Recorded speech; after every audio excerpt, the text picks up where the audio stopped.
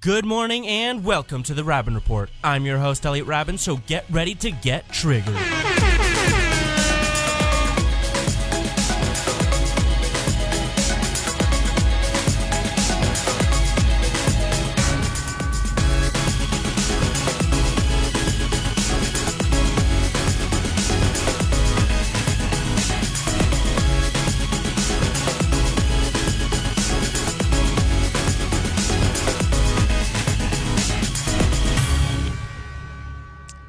Hello and welcome to the Rabin Report. I'm your host, Elliot Rabin, and with me is part of my expert panel, Amara and Jordan. How are you guys? Good. Tired. Yeah, good's an understatement. Really sick. Doing okay. On a lot of cold medicine. Let's have a great show. Well, we're here to support you. And filling in for Samuel today is one of the pioneers of the Rabin Report. It is Marshall Darbyshire. Marshall, how are you? I'm not too bad. It's good to be back. We're so excited to have you back.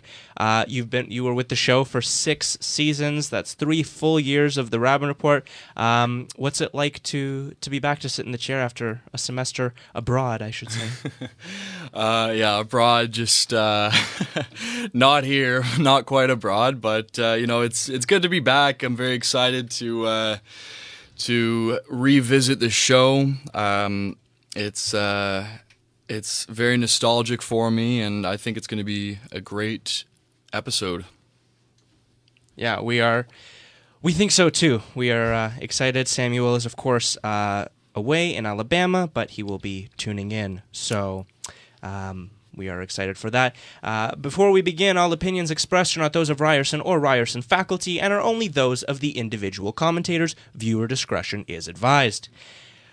Coming up in the show, we have our main topic, which will be free tuition. But first, I just want to remind our viewers that we are now available everywhere. Did you miss the Rabin Report's live show? No problem. Now you can catch up on all episodes of the Rabin Report on Google Podcasts, Apple Podcasts, and of course, Spotify. Of course, you'll only be able to see our crazy reactions right here on Facebook, but if you're doing homework, driving to school, now you can listen to us anywhere, anytime. As mentioned, we have our main topic of free tuition coming up, but first let's take a look at our weekly update, starting with the New Hampshire primaries. So it seems that Bernie swept. Amara, you're very happy about that? Yep. Tell us about it. I'm a Bernie bro. Yeah, I'm happy. I think he's definitely the one that I'd like to win, and I'm glad that he's doing well. Mainstream media, even left-leaning mainstream media, seems to be very hell-bent on undermining his progress, so I'm glad that he's doing well. Marshall, what's your take on New Hampshire, especially after the issue with Iowa? Yeah, so after both of the primaries, or I suppose technically this primary and the Iowa caucus, if I'm not mistaken, Pete Buttigieg is in first by 1 delegate, if you combine the two. I believe, at least. I'm not sure. So, yeah, so I believe sure. Buttigieg is at 22 delegates in total from both primaries, while Bernie's at 21 in total. And if you had told me, a couple months ago that Pete Buttigieg would be in first, I wouldn't have believed it. But I'm kind of seeing it now, and we've only seen 2 states, so this could very well change, and it probably will, but obviously Bernie's in a close second, which is not surprising to me, especially the New England area is very Bernie. So yeah, I think Buttigieg has really latched on to a base that he's done a good job of appealing to both kind of disaffected middle America workers and big city progressive types, and that's of course the same demographics that Bernie goes for, and we'll see who can secure that base better. One thing that's kind of funny to me is the vitriol thrown at Buttigieg by the Bernie types, and it's just confusing to me because I see them as very similar. They really do not differ very much on policy. I understand if you look at their histories, there's probably a lot of difference there with Pete. They were both mayors, which is a degree of similarity there, but they do have different backgrounds, and it just does confuse me to see how passionately Bernie supporters hate Pete Buttigieg, but I don't like Pete Buttigieg at all. So I think, I think it just has started with a lot of Bernie supporters, I think, feel as though the mainstream media is, again, trying to undermine his progress. So I think anybody who was doing well against Bernie would have been hit with that vitriol. He also declared victory in Iowa before all of the results were out, and that annoyed a lot of people. And I think just the way that he seems a lot like a politician, and I think people don't view Bernie that way, and I think that's why they don't like him. Like, a lot of the things he says are just kind of empty words. He talks about his military service, but if I'm not mistaken, I don't think he was in combat. I'm pretty sure he did like administrative work, so I think it's pretty gross to try to capitalize off of being like a brave soldier when you sat behind a desk. So I think that's where I think it's a combination of things, but I think people view him as pretty disingenuous and gross. Well, what's also interesting... yeah, go ahead, Jordan. Yeah, maybe this is my opinion. Pete Buttigieg reminds me a bit of Justin Trudeau when he first ran for prime minister. I could so see that. Because he's very good at saying the right things, but I think voters now, at least Canadian, not voters, have had enough experience watching Justin Trudeau. I can at least look See at Pete through Buttigieg it. and see through it's complete bullshit. And I think he's capitalizing not only on his like military service, but the fact that he's gay. So I think people are tired of identity politics. And just because you're gay, if the doesn't gay mean you're a good people see through politician. Pete Buttigieg, I'm sure straight voters see through him as well. That's Yeah. my opinion on it personally. makes sense. Well, what's also interesting is that Warren and Biden walked away supposedly with no delegates at all, and they were supposed to be at the top. Having the most. Not surprising to me. It's a little surprising to me. Not surprising to me. I feel like Warren and Biden are two of the candidates that if you're not following Or Bloomberg. if you're not following politics super, super well and you only get your, like, just from watching the news a little bit at night, like, not really, like, invested in it, I feel like Warren and Biden are two of the names in which you would know more Yep. prominently. So I would say I'm a little surprised that they're not doing as well as I I could expect see them to that. be more so in it. Maybe not necessarily the front runners, but I expect them to be in it more so than I expect someone like Pete Buttigieg I to think be in people it. are tired of the establishment. And I think especially Biden and Bloomberg are like the embodiments of the establishment. So I think people like, didn't Bloomberg not brag, but he talked about how the fact that he can basically like finance his campaign without any donations and stuff. And that's not, Yeah, it's not something that's voters not want to hear. endearing to me at all. It's like, look at all the money I have. I don't even need this job. I think Elizabeth Warren also capitalizes on the fact that she's a woman. And it's like, I'm glad that you're a woman. I'm a woman. We're also Canadian, so I can't vote. Yeah. But that doesn't mean anything to me in terms of policy. Yeah, it's the equivalent of Pete Buttigieg trying Saying to he's get gay, pointed yeah. he's gay. Yeah, Or exactly. Barack Obama and his And his ethnicity. what? And the fact that he's half black. A year ago, I would have definitely said that Biden and Warren would be leading the pack. But after the last few months or even the last year, I saw their decline. Biden's quicker than Warren's. I think Biden's, age and not just his age, but his age-related senility. His coming off as quite senile is doing him no favors. And Warren, very strong from a policy point of view. Not that I agree with her policies, but that I think they're strong in terms of they would be popular. But just has come off cold and disingenuous and just kind of mean, like a mean old substitute teacher. I don't know. It's I just think like, that happens to a lot of female politicians because I think women in situations like that are usually male dominated feel like they have to come off super strong, and oftentimes it just comes off super mean. Like, I believe Barack Obama cried giving a speech after a school shooting, and a lot of people said if a woman had been president and she cried, she probably wouldn't have come away with that looking good. Well, it's interesting because Amy Klobuchar doesn't give off that same impression. She's Didn't not she very have a mean. scandal about throwing a phone at an assistant? Like, she's had scandals about treating her staffers like absolute garbage. But so. because she's projected to not do very well, people don't make such a big deal Yeah, out that's of it, true. of course. I don't but, think people care. And you're right, Amara, with women politicians, they do face that difficulty, and people like to blame it on, whatever your boogeyman of the day is, but really it's just the reality. If you are a female politician, there are certain things that you cannot do, or else it will make you look bad in the eyes of the public. Like cry. Well, I think in certain certain situations you can cry, be but aggressive, it should show be any probably form of avoided. intimidation or authority. But you look at some female politicians who do things quite well. Angela Merkel is not somebody who I agree with politically, but is somebody who does it quite well. She does come off strong without coming off mean. Yeah, I agree. She seems to have a personality. Hillary Clinton is somebody who very much just did not have a personality, just was very sycophantic and just trying to capitalize on Seemed like an whatever alien the in a latest human trend. suit. She was like an alien just trying to be a human, and that was a big part of her downfall, I'd I say. agree. Yeah. Well, in terms of governments, let's talk about Ontario and the teacher strike. 4 unions are going on strike on February 21st, all 4 teachers' unions. Marshall, you were a big supporter, I don't know if you still are, of the PC Party. What's your take on that with Stephen Lecce? I'm still a big supporter of the PC Party, and I think that there are ways they're going about this right and ways they're going about this wrong.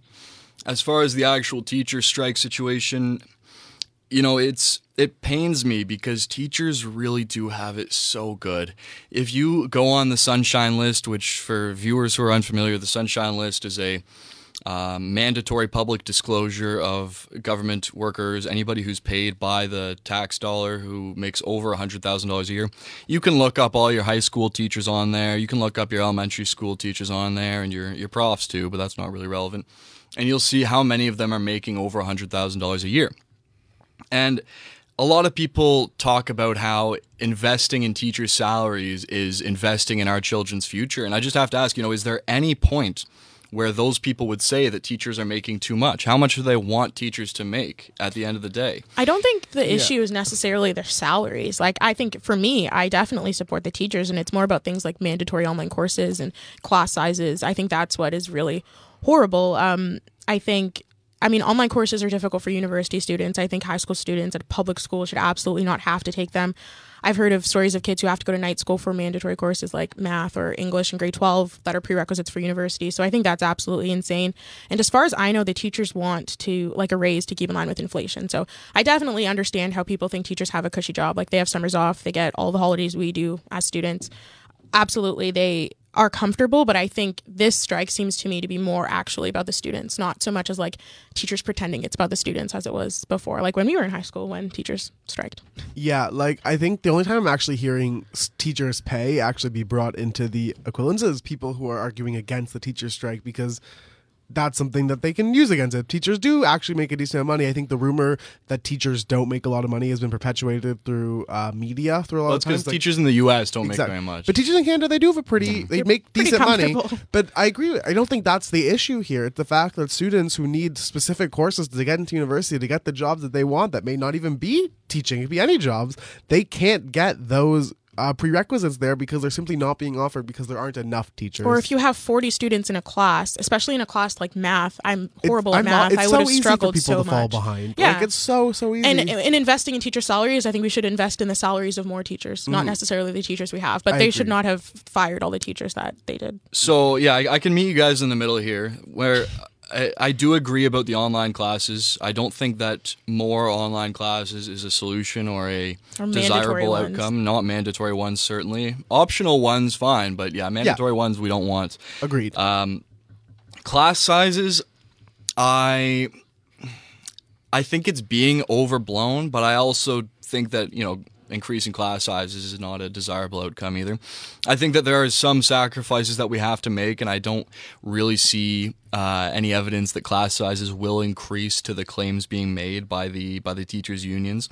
They already are, though, is the thing. They already are being raised this minute. I teach swimming outside of this, and I work with a lot of high school students who are currently in those classes in high school. And from what they let me know over the past couple years, especially, that it started off a little slow, but every time they notice, a few more kids in a class, then a few more kids in a class. I think it also really depends on the high school you go to. My high school had less than 1,000 students, so it never really felt like there were too many kids in a class. But my brother's, he's graduating, he's in grade 12 now. His school has over 2,000 students, so he's had classes that have 40 kids in them. So I think it also depends on what school you go to. We can't use our own high school experiences necessarily. Exactly. But I think for also the whole province. It's nice to go to a school where it wasn't affected by that. But there's I was fortunate enough. I went to a big school, but it was the time before Doug Ford, and I was able to get quality class sizes. I was never in a situation where I felt my class were too big, and I'm thankful that I got out beforehand. And it's the students who are in it now. Like, it's always going to be the people making those decisions are not the ones being affected by I think it. And that's the issue. The absolute not that high worst- school students should be making these decisions, but you get where I'm Yeah, I going know with what you it. mean. I think the absolute worst thing, though, is the mandatory online courses. I agree. I don't think you should try to force like a 15-year-old to be responsible for learning and, staying on their stuff. Well, I do, I do agree that mandatory online courses are not the greatest idea, but having done an online course, I have to say it really pushes you to not procrastinate. In high school? Yeah, in high school. It really pushes you not to procrastinate and to have really good self-management. Well, that's if and you are skills. disciplined enough to make But, yourself It work. works But for it some doesn't- people, doesn't work for But others. even for Exactly. someone, Which is even why for it should be someone, optional. but even for someone like me, like I sometimes tend to procrastinate, and this really Yeah, but forced me to do it. You can tell from the fact that you're in university and you do extracurricular activities. You're a studious person. There's we've all gone to high school. There's plenty of kids who definitely would not have stayed on their taking an online course. At the same time, though, I was forced to take an online course because my English teacher gave me a shit grade because she just didn't like guys. I had like That's That's a whole other large tangent. claim, yeah. That's a whole It's, other tangent. well, this I'm telling you from personal experience. All the guys in the class had poor marks. But anyway, the point is, I I feel like that's a really large accusation to make. It's been proven. And It's- this is She would my be fired. this is Yeah. listen. I'm telling you from my personal experience, and this is fact. If it were a fact that she hated male students and failed them, she would not be employed by the government. Now, I'm not. No, I'm not no. saying that Yeah. that it's necessarily the My- case, but it is very hard for a teacher to get fired. Yeah. There are teachers. That is true. It's hard for people in There unions to was get a teacher fired. who went to prison in Jamaica from my hometown for attempted murder and is still teaching. Well, I know a teacher that threw a desk at a kid in my high school, and he is fired. So I Yeah. think it So I depends. think- but it I does think that's a large depend. claim to make. It might be large to somebody from an outsider perspective, but I can tell you that pretty much every teacher in that school didn't have a problem with me, and I had great grades in all those classes, and I was forced to take an online course in order to qualify for university because I had a really bad English grade. Yeah, I understand, And- but it just I Yeah, don't it seems think like a we should personal try to bring it so situation. down personally because Well, I've definitely had but this teachers is- this who is an clearly anecdote. Yeah, well, So that's it is what I mean. personal. Okay, So- well, I don't think we should be using anecdotal evidence necessarily because I've had teachers that definitely just didn't like me and gave me bad grades, and I was a good I think that we should just. I think try anecdotal evidence is fine because you often bring anecdotal evidence as well into the show. Yes, Okay, but but I anecdotal think- evidence isn't fact. I think it's if personal we're talking situation. about. I don't even remember We how were we talking got about onto this online. point. We were talking about online courses, So I and think I'm just telling you from personal experience that it does help students to a degree. I did bring up anecdotal evidence when I talked about my brother who has big classes. We were just talking about the existence of classes that large. I was saying that there are public schools in Ontario where there are classes that large. Mm-hmm. But I think using your own personal experience in an online course to kind of say it's not that bad, that they're mandatory. I didn't say that. Well, then I don't think that it's necessarily relevant because I think that the I think point it that is. we were making was that online courses can be good for some kids and for some kids can be really bad. And because of that, they should be optional and not mandatory. That's exactly my point. I fully said that it shouldn't be mandatory. So you Okay. missed that part. But Now, Well, I didn't going miss it. I back just to don't class understand the sizes, necessity. I think that the situation with class sizes is that we don't want larger class sizes necessarily, but it's not the end of the world to have these large class sizes. When you get to university, you're going to be in classes at Ryerson, you might max out at 300, but at other schools, if you go to Western or Queens, you might have 800 people in your class. Or U of T. And that's They have or super U of large T, yes. classes. And that's a situation that you're going to have to accept. If you're a grade 12 student, that's coming next But year for you. not everybody wants to go to university. Yeah, I and you just- do You're right, but- also use high school. You don't need. Not everyone who's getting a high school diploma wants to go to university. I also think that the setup of university, it's coming in to expect that. The setup of high school is designed in a place where your teachers aren't your professors in the sense that your teachers are there for the guidance. Like, I can only imagine a class of 40 people. You have your hand up because you don't understand a concept at all. It's not like the teacher's office hours that you can go to afterwards for some individual help. You're waiting there as 40 other students are getting their questions answered too. Class is over. You have to move on to your next one. I don't think comparing the situation of how university students are equipped to deal with stuff is the same as the situation of how high school students are equipped to deal with stuff, because I think there's a very difference of what you expect going into it. Well, we're going to talk about university in a little bit, but let's move on to our final weekly update, which is the Wet'suwet'en pipeline protest. They're protesting the construction of a pipeline and In BC, and they're doing so by blocking train tracks and hence a lot of via rail trains had to be canceled going to Montreal and Ottawa. That's because they're having supporting protests in Ontario. Mm-hmm. Yeah. That makes sense. Yeah. Thank you for clarifying. So, what's your take, Marshall? Well, it's an illegal blockade that is ridiculous and needs to stop. They're preventing people from getting home who are, traveling between Toronto, Montreal, Ottawa, Kingston, wherever. And they're preventing commerce from being conducted by rail, and they're blocking the highway, which is preventing people from getting to work if you commute from maybe, Belleville to somewhere not in Belleville. I'm not sure which way they're blocking, maybe both, but it's something that it needs to be stopped, and I think the government's lack of response to it is disgraceful. And it, at some point, somebody needs to say okay, you guys have done your thing, we get it, but now it's time to go home. The RCMP has now ceased their activities in the protest just as of last night, and it's ridiculous that this is being allowed to go on for so long. It's extremely disruptive, and I know disruptive is not a very severe word, but it is really impacting people. And the other thing is that it really shows, maybe this is a bit off topic, but it really shows how vulnerable our country is to having our rail service disrupted, how dependent we are on transporting goods and resources by rail across large distances, which just makes me think about are we prepared for a situation in which rail is disrupted? But that's, maybe a topic for another day. Well, I think it's supposed to be disruptive. It's a protest. Of course. So it's supposed, they're doing what they want to do. Of course it's supposed to be disruptive, but that doesn't mean it's okay to be disruptive. Well, I mean, I think the protests are usually they're not supposed to be okay. They're supposed to piss people off. I think, like we talked about it before, it's very, very, very political because, there's discrepancies within the Wet'suwet'en tribe in BC about whether or not they want the pipeline. Just like any other group of people, Indigenous people aren't a monolith. They don't all think the same thing.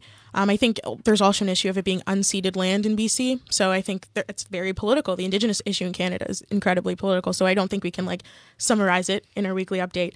But I definitely do support protest and protesting for your political opinions. I think they have the right to do that. And I completely understand how frustrating it is for people trying to travel between, Toronto, Montreal, Ottawa, Kingston, like we mentioned. But I think that's what's supposed to happen.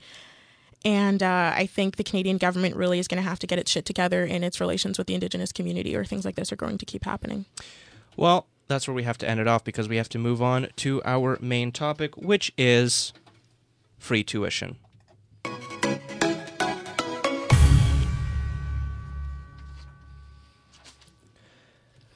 Post-secondary education is important, but comes at a cost. In fact, at times a very high cost. In this case, the word cost is literal. University is not cheap, especially for those who then plan on attending medical school, law school, or other graduate studies. In 2019, the average cost of post-secondary education was approximately $6,500. The average cost is even higher for the aforementioned professions, with dental school averaging $21,717. While there are grants and options for financial aid, many have advocated for complete abolishment of tuition fees. Schooling should be free, many say. But should it? On today's show, with the help of returning panelist Marshall, our team discusses whether or not we should have completely free post-secondary education in Canada. Later, we also touch upon OSAP and current financial aid in Canada, as well as what the future looks like. As a reminder, we are live on Facebook, so make sure to comment on our feed to have your thoughts read live on air. This one especially, hopefully a lot of people will be commenting because we're university students. Our audience is primarily university students, so hopefully you guys will have an opinion. Let's start with our poll that we asked on Facebook. Marshall, what was the question that we asked our audience? The question was, should post-secondary education be free for all in Canada? Mm-hmm.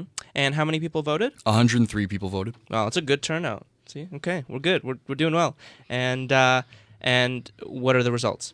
The results are 55% of voters said yes, tuition should be free, and 45% of voters said no, it should not be free, which was a ratio of 57 votes for yes to 46 votes for no. Wow. Okay, so majority of people say yes there. On our Instagram poll, it is 50-50 with 22 people voting, 11 for, 11 against. So it's quite interesting. We always see generally a difference between our Facebook and Instagram polls. Let me ask the question to you guys. Should college be free for everyone? Yes. Marshall? No. I Mara? say yes, but I think it should be like a lot more difficult to get in. Okay. So let's start with you, Jordan. Why do you think it should be free? I don't think. Let me rephrase. I think it should be. I think it should cost the same as any like high school or middle school public education, essentially, where like there are still reasonable like fees you need to pay to keep things running, but overall the price is like it's basically free, is what I'm trying to say. Because obviously funding and stuff. I'm not going to into that argument now. I do believe it should be free because putting a high price on university takes away the intellectual knowledge you are actually gaining from it, and instead makes it a barrier on the poor from accessing higher jobs. In the past, in like the 80s and the 70s, university was considered an option, meaning you could go to high school, you could get a job enough to start a family and support, and if you wanted to get a very successful, high-paying job, you could potentially go to university for some more expertise knowledge. But overall, having a high school diploma was seen as enough to start a family, to start a livelihood.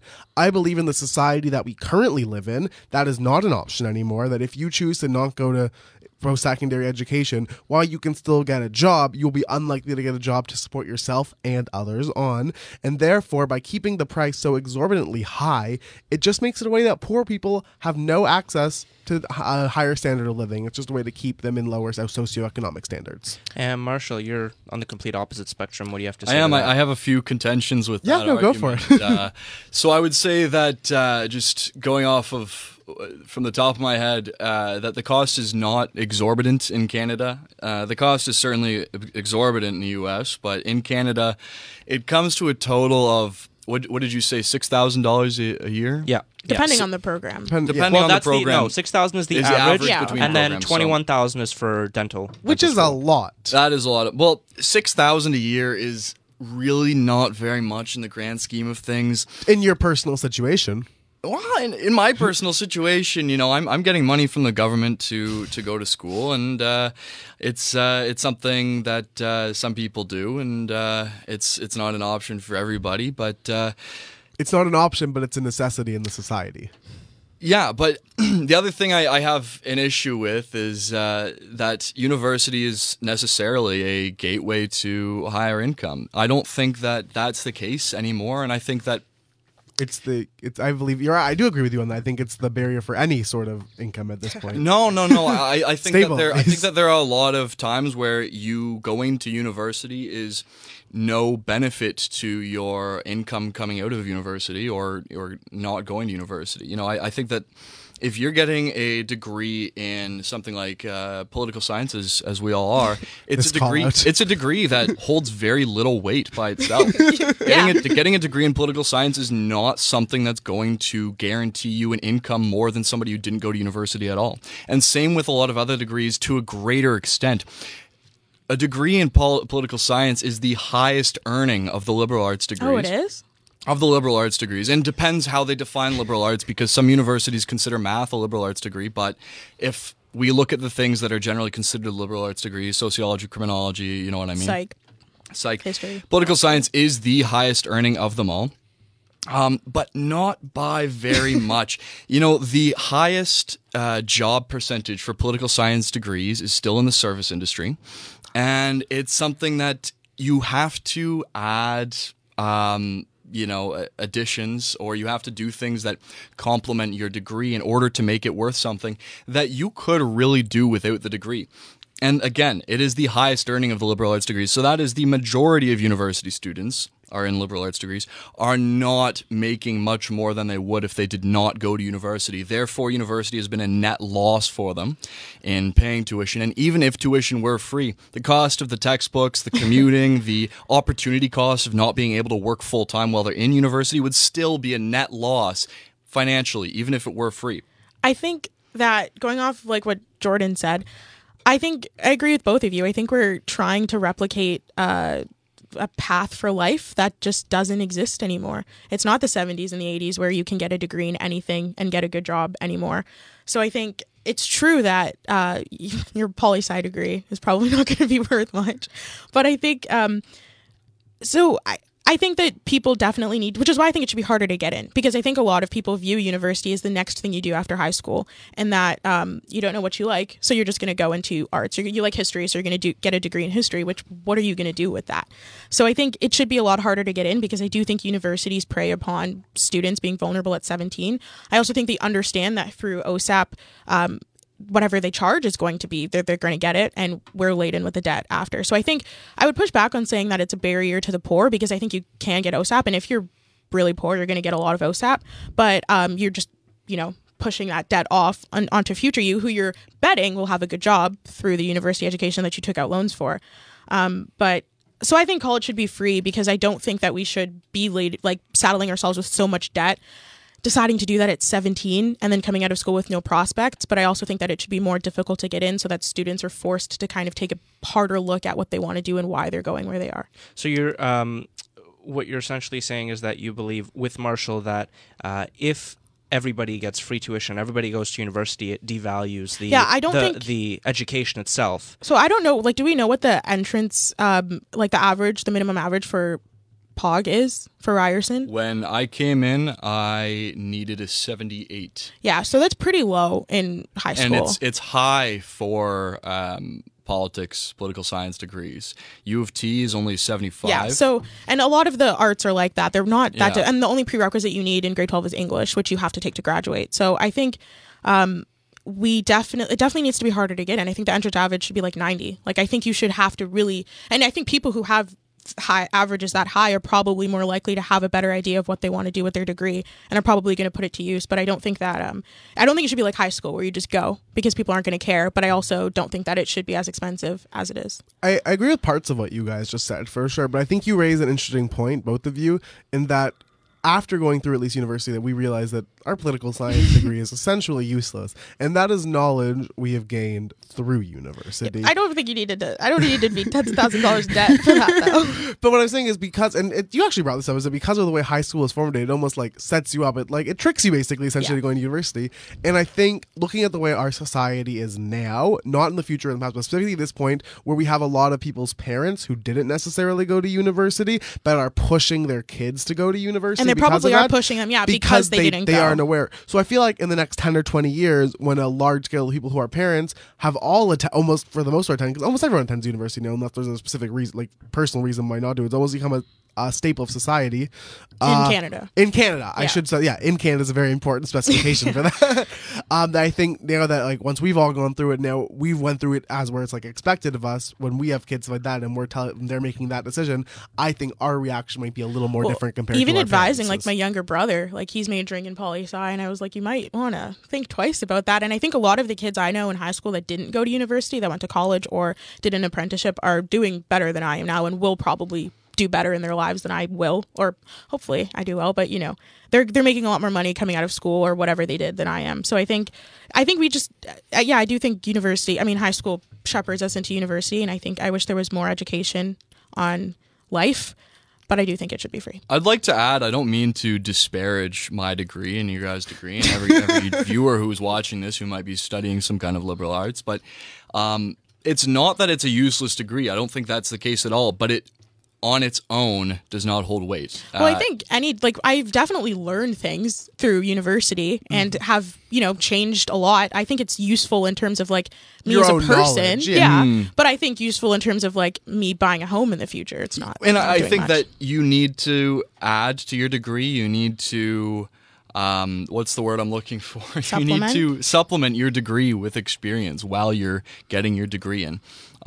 This is just some advice from me, having seen, I'm a bit older just by 1 year, maybe 2 years. I don't know how old you guys are, but I'm 17. Most of my friends from my year have graduated, and I'm seeing how they're doing. And you really do have to be getting experience while you're in school, because we have to face the fact that our degree is a much easier one than something like engineering that will get you a job, or something like physics that will get you a job. And you do have to make up for that. You can't just coast and do less work than the physics and engineering students. You have to do just as much work as them, and building your resume and supplementing your degree. And that will set you up, or at least help to set you up. It will springboard you for after you graduate, but it's not something you can do you can't count on the degree alone. I agree that we do need to supplement it. Like a lot of us go to grad school, law school, or just get a master's. But that's why I think it should be a lot harder to get in, because I think it's way too easy to just be like, I guess I'll go do a degree in poli-sci. I like politics. But even in terms of supplementing, it doesn't necessarily mean further education. Oh, it's yeah, like you no. said, the more life experience, because again, I learned a lot of the terms and basics here at school. But a lot of the actual learning happens outside when you meet people and when you go out and produce films or produce TV shows like this show, right? This was an opportunity that I seized. So I think it definitely depends on the program. But like you said... Yeah, it doesn't have to be further schooling at all. Well, I didn't mean that. I just meant that a lot of people do supplement. And I think... I know you didn't mean also, that. Also, people who are not necessarily go-getters that are going to try to network while in undergrad are just more likely, I think, to just go do more school because it's easier. And that's where you mean... And that's one way to do things, for sure. I don't think no, but that's grad where, school should be free. Right, but that's where you mean of like it should be harder to get in. Yeah, I think because that of people like it's that. way too easy to just be like, I don't know what I want to do. I guess I'll go to university and I guess I'll major in psych because that's interesting. I also think that, I mean, I live in Toronto. I know Jordan lives in Toronto and I know you commute. I don't know. Do you live I live downtown? in Toronto, yeah. So I think it depends. Like I live at home, so I don't have the cost of living at home or living on my own. But I know a lot of people who went away. And then I think, again, that's just more money that you're spending. Like if you now are going away to get a poli-sci degree, for example, because that's what we're doing, that's more money that you're spending. So. Now, if there was free tuition, how would it affect the actual institutions, right? Well, I think the government should supplement so I think they should walk away with like around the same that they get. But I also think we give the university a lot of money. So I don't know if they'd necessarily be hurting if they didn't get as much. I think between government grants to the university as well as just donations from alumni, which is also plays a huge factor already, plus tuition. Like maybe not Ryerson specifically, but I mean maybe Ryerson, but schools get some pretty like successful people on them. Universities like listen, a lot of people are going to leave universities as duds, but there's going to be quite a few who go on like above and beyond. 9 times out of 10, they will go and donate back to their alma mater, their school, whatever. And I do believe that there's enough other places for universities to receive their fundings because of how pivotal they are to our society, that losing tuition money is such a minor aspect of it, I think. Now, if I may piggyback off that to go slightly off topic. Yeah, go for it. I wonder how the RSU scandals have affected alumni donations. That's because where I was going. I know that I've seen on Facebook at least, and people I know who went to Ryerson who are now not donating to Ryerson anymore because of this situation. And of course, the RSU kind of cutting, the Ryerson administration cutting the RSU off of official recognition, cutting off the operational agreement. I think that's a move to save alumni donations. Also, how are they, this is very off topic, but how are RSU elections going on right now? I was about to mention so that. the RSU still exists. I understand, but are they just kind of like ignoring what the university said? Like, how are they going to make money next year when they don't get the money that we or students would pay as part of their tuition? The RSU still exists. It's just no longer recognized by the university, and they no longer have a mechanism to forcibly do things, make us donate money to them. Yeah, so how are they going to, like next year, what are they going to do? Come March, there's going to be an election, I believe, directed by the school, directed by the university, the new to student decide government, what we do with the student government situation. The people campaigning right now for the RSU are doing it with the aspiration of students deciding to keep a student government and keep the RSU and merge it again. It just seems like an absolute waste of time. Like, if you're at least going to run for student government, run for the new one. Well, we haven't even formed the new one yet. Exactly, so wait till then, right? But this is just I guess if you're graduating this year and want to get involved with something quickly, for like put on a resume or something, really fast. It's quickly form your own RSU. Honestly, though, hats off to anybody education. who has decided to run for the RSU, because that takes a lot of balls to run for the RSU after all the nonsense they've put us through. Taking the RSU actually back to the topic of tuition, I think we went on a little bit of a tangent. We can all agree on that. You raised actually a good point, whether intentionally or unintentionally, about how alumni donations are being pulled because of all the scandals with the RSU. I think that's interesting because it only, at least to me, proves the fact that universities have so much ridiculous amount of money that because of stuff like that allows the RSU to happen. If anything, maybe a little less money being thrown at the universities, whether it's through tuition and all this, isn't the end of the world. Yeah, that's what I was saying. I don't think they'd be hurting too much. Like, clearly, there's enough money that there can be a financial scandal with the Ryerson Student Union and still have all the facilities running and all the professors being paid and everything like that. Clearly, there's enough money, at least in Ryerson right now. So it begs me the question, why do we need to keep paying so much for tuition? Also, just to go back to the question, I think socially it will affect universities positively. I think a lot of people don't really understand what they're doing. Again, like you're 17 and you decide to take on the debt of OSAP. I don't think people get what it's going to mean, or 4 years seems like a really long time when you're 17 and it's really not that long.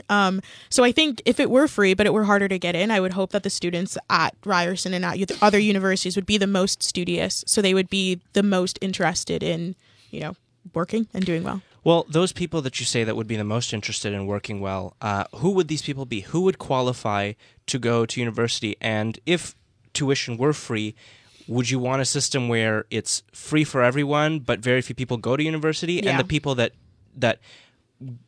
people who don't go to university, pretty much, like everybody who goes to university gets free tuition. Yes. Okay. Or college. And who would these people be? How would they qualify? How Well, would like, you I would you think make it harder to get the in? entrance averages, like we said, for this program, our program, I don't know. I know your program's hard to get into. Yeah, I mean the actual average to get in is not that But there's high, a lot of but other it's a stuff lot you have to more do. supplemental. So for yeah. ours, the only prerequisite is English, which you have to take to graduate. So you took that anyway. Mm-hmm. And then I think the average, like we said, was like high 70s. So I think it should be like 90. So, I don't think that will necessarily help the situation, to be completely honest. While I understand the motives of having higher standards, higher recommendations, if I can actually, Elliot, use your anecdotal evidence that you used before about having taken It's not online allowed. course, having to use your online course because you didn't do well, I think that people who, if they see that these marks they need are much, much higher for getting university, all it will do is encourage wealthier people to not send their kids to public school and rather send them to private schools Oh, that's a for good more point. online classes so that they have those grades to get into university.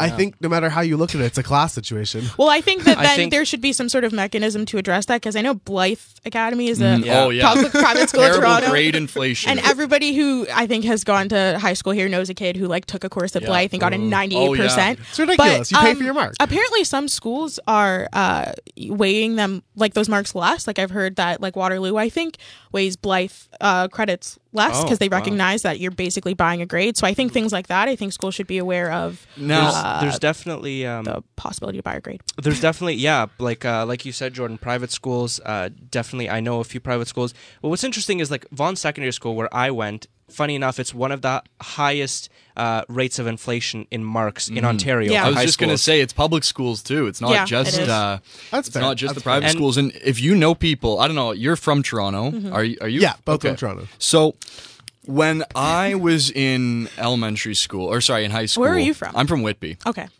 When I was in high school, people weren't getting 90s. Nobody was getting 90s. The kid with the highest mark in the whole grade, in the whole graduating class, had a 96. And there was a couple people in the 90s, but it was not a common thing. When I came to, when I moved to Toronto and started talking to people who grew up here, I'm finding out, getting 90s is a normal thing in high school. To us, that was like an unachievable dream for normal people. So I definitely, obviously, am biased, and it was a long time ago. I'm so old. I don't know. I definitely had like 90s, but I didn't have all 90s, and it wasn't necessarily easy for me to get 90s. But I do know, I've read articles about there are certain high schools where kids are really struggling in university because their 95 is not really a 95. So I think that needs to be evaluated as well. I would definitely acknowledge that. And that brings me back to the point I was going to bring up before is when you talk about higher admission averages, I just, it begs the question of why are these admission averages set at what they are in the first place? There must be a reason for it. And I would say it's because I don't think you need to be getting 90s in high school to succeed in programs that require a 75 to get into. I think something like, for example, Creative Industries is a program that I applied to and did not get into. It required a 92 average along with supplementary portfolio entries. And, I don't know if they did let me in with my, I think, flat 80 average, if I would have been able to keep up in that program. I don't know. Maybe I would have. Maybe I wouldn't have. But, I've certainly been able to keep up in politics, and I don't think that it's been a hard enough program to warrant needing a 90 average in high school. I agree. I don't think that. It was, I definitely was an overachiever in high school. Did not need to try as hard as I did, but I do think that I just think we should try to make people more aware of the choices they're making. So maybe I not agree, necessarily 100%. just the average, supplementing the application as well with extracurriculars, I think would be a good thing. I think it's very important that you guys made that distinction about marks not being everything because, again, there's in my program in particular, because of that supplemental stuff that you do, you have to submit an essay, stuff like that. It's a lot more than marks. You also have an interview. Yeah. So it really depends on the program, but some programs they want to see who you are because I know again anecdotal evidence, but somebody told me, one of the professors who was he said it to our class that he does the interviews, one of the professors that does the interviews for RTA, and the marks were not great, the written essay was not great, broken English. But the interview, the girl had broken English, obviously not her first language, but during the interview, he realized how talented she is. She brought a whole portfolio of graphic design she did, right? And he actually fought for her. They were going to cancel her just because of the grade and the written aspect, but it's so much more than that. See, that's my point. I think that we need to, like for our program, you didn't have to do an essay or anything. You just applied on OUAC and probably got in. I think that it should definitely be something like that because I'm not trying to say that, I understand not everyone's an academic and it definitely depends on the program you're doing. I don't think like RTA definitely is not as academic as politics, for example. So I think you should definitely it should be about the person you are. I think interviews, if less people were applying and let in, I think we could do interviews for arts programs. So I think that things like that should be the norm. I agree with that, actually. I never thought about that before, interviews for like every program, but I think that's actually a good idea. I think about, I went to go see our course advisor for the first time ever over the summer, and she told me like, wow, why haven't you come up here before? Because we had a great chat. And I've always had a complicated relationship with marks, with grades, and I struggled to attain the necessary average to get into our program. And I feel like if there had been a interview aspect based off the conversation I had with that particular person, I don't know if she would have had anything to do with it. That's something that would have helped me at the time and made me feel a lot more at ease about getting into university as a grade 12 student. And I think you should have, just going off of that, you would have a good reason for wanting to be in the program. You were like that girl that you described. She had a good reason for applying to RTA. And she, I don't know if she got in. She did. But okay, that's great. And it was clear that she was passionate and she would probably excel. So when I say that I think there should be a higher average, it's just me going along with saying that it should just be generally harder to get in. I agree. So average should matter, but it should be weighted as I equally think we with. should have an interview for all programs. I think maybe you should have a portfolio for all programs, depending obviously. If I could go off of what you said, actually, for a moment. just one. No worries, so that would essentially it would require an entire overhaul of university as a whole. Yeah. If every program needs something, that seems costly. Well, you have to spend money to make money. I think things are going to cost money. It's obviously not working right now with what's happening with students and debt and the lack of most of people who graduate from our program are employed in service industry. It's not working. Yeah. So something needs to change, and maybe they're going to have to spend some money to change it. Jordan? So going with some of the interview, I definitely agree with you on that. I will just to play devil's advocate to an extent, but I haven't. It's not like devil's advocate for the sake. I have a response I think actually works. I agree with the interview, but then I also look at does that just benefit people who are better speakers in general who can go interview? So I think it more so just needs to be cumulative in the sense that it's a little bit your grades. Maybe there's an essay, test your writing skill. Maybe an interview, test your oral orientation, and it's all those things sort of combined, but not necessarily an emphasis. But it also on one depends or on the other. program you're in. If you want to do don't we have a theater program at Ryerson? Yeah, if you want to we be an do. actor, you're going to have to be a good speaker. So I think it depends on the So I program. guess weighting it more so to what you're applying I for. think the program should obviously be taken into account, but I think that people also, I think you should have a good reason for spending the money, but I don't think you should have to spend the money, but going into university for what you're deciding to do it for. But I also have to push back on that in terms of not everybody's a great speaker because you don't have to be a great speaker to get into somewhere. I know people who are great speakers and they got in and they're not good in the program, whereas people who are not great speakers also got in and they're great. Well, I just think right? it should, again, there has the to be a number example. of things that. Yes. So it's not just that the add up. interview or just that. I think it's cumulative. Yes. The girl you described in your anecdote, she was a good speaker. She didn't have a good essay, she didn't have good grades, but she was a good speaker, and that's what got her in. Somebody else might be the opposite. So let's talk about, going back to actual payment of university, of this free tuition. How would the government pay for free public education? Where would the money come from? So They already pay for a lot of it. It's already heavily subsidized. The cost of a degree is far more than the $6,000 a year that we pay. The government subsidizes a lot of it. It would just be the extra $6,000, which, in fairness, is not that much for the government to pay. It wouldn't be that big of a deal from a government cost standpoint. So that's not my main concern with it. But to my knowledge, it wouldn't be terribly expensive. And in my ideal world, there would be a lot less students going. So it would hopefully wouldn't change the cost, or maybe even make it cheaper for the government because they do subsidize our tuition. Now, would you have it limited to undergraduate studies, or would you extend that to medical school, I would graduate limit it studies? to undergraduate studies, personally. Okay. Jordan? Sorry, I was reading the comments for a second. What was the question? How would this be paid for? Do you think it could be sustained? I think it definitely can be sustainable. I do agree with what Marshall said there with how the government should be able to subsidize most, but I don't think, yes, $6,000 per student, it adds up, could be a lot, but the amount, I think taking small subsidies from other departments, stuff like that, I think military has a whole lot of money extra. That's a whole not here. That's a tangent for another day. But I definitely think it's more realistic. I think it's an easy detractor from free education to say, but it's going to be so expensive for the government. It's really not going to be that expensive for the government to pay for. I don't have all the statistics here in front of me. All I have is a laptop in front of me, but you can figure out government has some money. Don't get me wrong. It would be expensive. It would be a cost to the taxpayer and a significant one. It's just that's not my main concern. There's plenty of waste in government spending. That's not my They'll concern, find the money. That's not a huge issue. Yeah. Well, in terms of finding the money, like you say, the Liberal government under Kathleen Wynne, the former government, actually tried to do that in part, and what they did is they announced free tuition for families earning under $50,000. What was your reaction to that move when that happened? I was very upset about it, actually. Why? Because I think it's unfair. I think, as far as I knew, it was like $50,000 flat. They didn't really take into account how many kids were in the home and stuff like that, which I think is ridiculous. I think that a single mom with one kid who's making $50K is probably better off than a family of 5 making $75K. Yeah. So I think that they should definitely take that into account. And I also don't think it's necessarily fair for some people to graduate with no debt and others not to. I think that this puts people from poor families, those children are graduating without debt. Obviously, kids from rich families whose families can afford to pay for them or have no debt. And middle-class children are the ones that are graduating with debt, and I don't see how that's fair. And I also don't necessarily think we should be punished for our parents' bad financial decisions, or good ones, maybe. Like, you don't really have any control over how much money your parents make. And of course, if your parents make a lot of money, you're lucky and they can pay for you.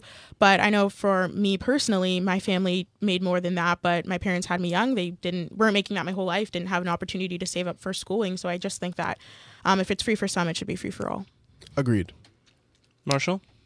I think that it was badly implemented because income is not a good way to measure that. Just like net worth alone wouldn't be a good way to measure that. You could have a high income, but also very low net worth, be in massive amounts of debt, or the other way around. You could have a very high net worth, but not make very much. Maybe you bought a house in the 70s for $200,000 that's now worth $1.5 million. Which is very common nowadays. And you've got a high net worth. You're a millionaire, but you could be making $40,000 a year, right? So I think it's a bad measure of who should get it. I didn't take a huge issue with it. I didn't think it was necessarily a good solution, but it's not something I was devastated about. And it goes to the equality or equity argument, right? So at least helping certain people reach a certain level of equality, of being able to go to university. And like, what if your parents are making $52,000 a year? At that point, it's a silly way to do it. Okay, sorry. Continue. I was gonna say I didn't want to take up too much time, but no, that's okay. Well, in regards to some people getting it, there is still OSAP. So current financial assistance, OSAP exists. That's why I push back on saying that poor kids just don't have access to post-secondary education, because you would definitely qualify for OSAP and probably get a lot of OSAP. I agree. It's not like anything's happening to OSAP these days. Well, that's putting it in jeopardy. That's where I'm going, because a lot of people would say that it's become a lot harder now with the changes that the Ford government has put into OSAP, including the scrapping of the 6-month grace period to repay OSAP I think loans. it was just on because interest wasn't like there was no interest. It was a for 6 the month. months. Yeah, it was no interest. So now you still don't have there to was pay it. interest from the federal portion of the Yeah, loan, and they and which is switched most it. of the loan. So you still have like a little bit of time. Like as soon as you graduate, you don't have to. no, pay as soon as you back that graduate, month. the interest starts. Yeah, Yeah, that's the what I interest mean. starts. Yeah. But You don't you have to still pay. don't have to pay. That's what I'm saying. You don't have to pay it from the date you graduate. Right. Yeah, So you I have- think people will kind of. But the interest is, there already was interest, and most of the loan comes from the federal portion, which was already, there was no interest-free grace period. So there already was a significant amount of interest. Now there's just slightly more interest on it. And it's something, it's the reality of borrowing money is that there's interest. And, I do think usury is a sin, and interest is not something I believe in, but it is the reality of the world we live in where, you can't take out a loan without interest. Speaking of reality, you mentioned the word reality. Do you think that in the future there is a reality of having free education for all in Canada? I think that we might put ourselves in a position where it has to happen, and I don't want to be in that position. I think that we've created a situation where there's a artificial demand for university education that shouldn't be there. I might use a metaphor here. Would you like to hear about the .com bubble or tulip mania? Sure. Which one? Feeling Whichever one you .com prefer. bubble. Okay, so the .com bubble. So picture this. It's the 90s and the internet is booming. Everybody's getting a computer. And you can buy domain names for very cheap. And now people think that these domain names are just going to be soaring in value. That, if you buy a bunch of domain names for $1 a piece, then you can sell them off for $25 a piece. So if you buy like 7,000 of them or so, you can sell it for a lot of money. What happens is the supply increased far faster than the demand could because people really didn't need domain names in the mid-90s. Like your average person was not buying a domain name. So the supply, they had all these domains that they bought and they were trying to sell to people and they could not sell them. So what happens is the supply breaks the demand line here. And all of a sudden, when that happens, it becomes worthless. And what I think we've created is a artificial demand for university degrees, is that there are a lot of jobs that now demand a university degree that objectively should not require a university degree. And why is that? Mm-hmm. It's because in Canada, we're the most educated country in the world, highest percentage of university degrees per capita of any country. And now these jobs are, seeing how many people have university degrees. It's becoming a far more competitive field than it has to be. And we're going to reach a point where more people have degrees than jobs that require a degree exist. And degrees there's going to be a bubble bursting, an economic bubble bursting, and degrees are going to be worthless. They're already reaching that point. We're already very close to hitting that demand line, breaking that demand line. And if we decrease the price of degrees, we're going to also decrease their value significantly by way of the bubble bursting, by way of the degree bubble bursting. And we have a comment from Gemma. She says people need to understand the importance and value in working for yourself, and I think that relates to your point of the value of a degree. Well, I agree. I think that, people already describe like bachelors of arts as high school diplomas because everybody has one. And that's the problem. It's becoming like a high school diploma. It shouldn't be that way. And I think just society in general, the average one-bedroom apartment in Toronto is $2,200 a month.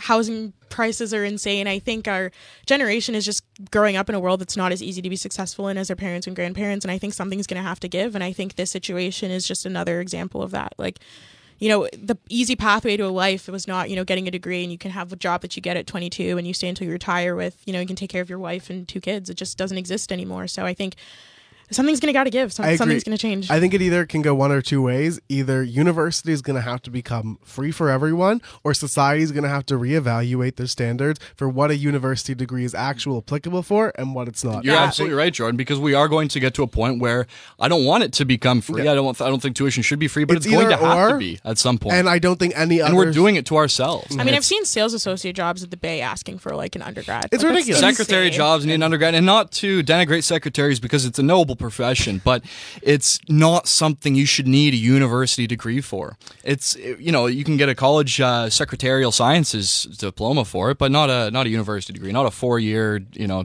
$24,000 degree. Something has to change. Even in my field, like I look at jobs on Indeed for photography and what, you need 2 years of a bachelor degree in photography. Like, no, this is a skill you can pick up as a hobby. Exactly. Also, a lot of the jobs that you're looking at that are asking for experience or a degree are not paying what they would. Exactly. Like, well, maybe they're paying what they used to, but that's the problem, that it's the same number and it hasn't risen with inflation. A minimum wage job should not require a university degree. Absolutely not. And then that's going to go into people not being able to afford homes. People can't even afford to rent in Toronto anymore. So I think it's just something's got to give. And Jordan, a minimum wage job should not require a degree is where we're going to end the show today. That was our show for this week. Thank you to everyone that tuned in and that messaged us live. We actually had a lot of comments coming in. Marshall, thank you so much for coming back to the show and joining our panel. We really enjoyed having you, and I think we all had a great time. Brand new episode of The Raben Report will be coming to you next week, same day, same time, same people. Have a great day, everyone.